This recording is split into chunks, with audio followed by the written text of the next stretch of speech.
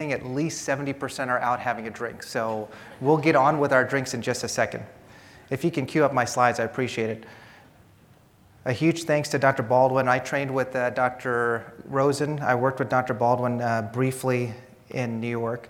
We're just going to talk about what's new in cosmetic procedures. So I picked a couple of topics, a couple of things that we see on a regular basis. So what do we see in our general dermatology clinics? How many people in this room actually just do cosmetics? So 1, and me, so 2. Okay, so good. So then this will be relevant for everybody. These are a lot of different companies I speak for. There's nothing in particular. I'm not getting paid by anybody. What's the best treatment for this type of condition? Is it a pulse dye laser at $595, a KTP at $532, Alexandrite at $755, an IPL, or any of the above?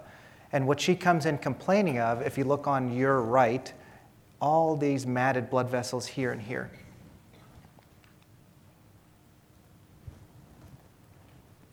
Okay, do we have an audience response? Welcome to the Hotel California. Such a lovely place, such a lovely place. Okay, so 22% only chose any of the above. So it's amazing because when we first started lasers, we thought that only lasers can treat every condition like this.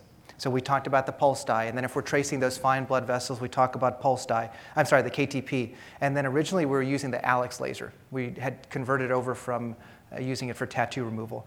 What we find is today a lot of times these IPLs that we have are just as powerful. So the technology continues to evolve, and it's really interesting, the mechanism. So if you have a good sapphire cooling tip, you can really go a long way with IPL as well. So when you're looking at any of these types of patients, you always want to look at where is the lesion that you're trying to target and what is the target. So knowing that, if you look on your left-hand side, there's 3 primary targets that we've always focused on for lasers or for some light-based type thing. We're looking at melanin, we're looking at oxyhemoglobin or water. And any one of those 3 is something that we're looking to affect by that laser light.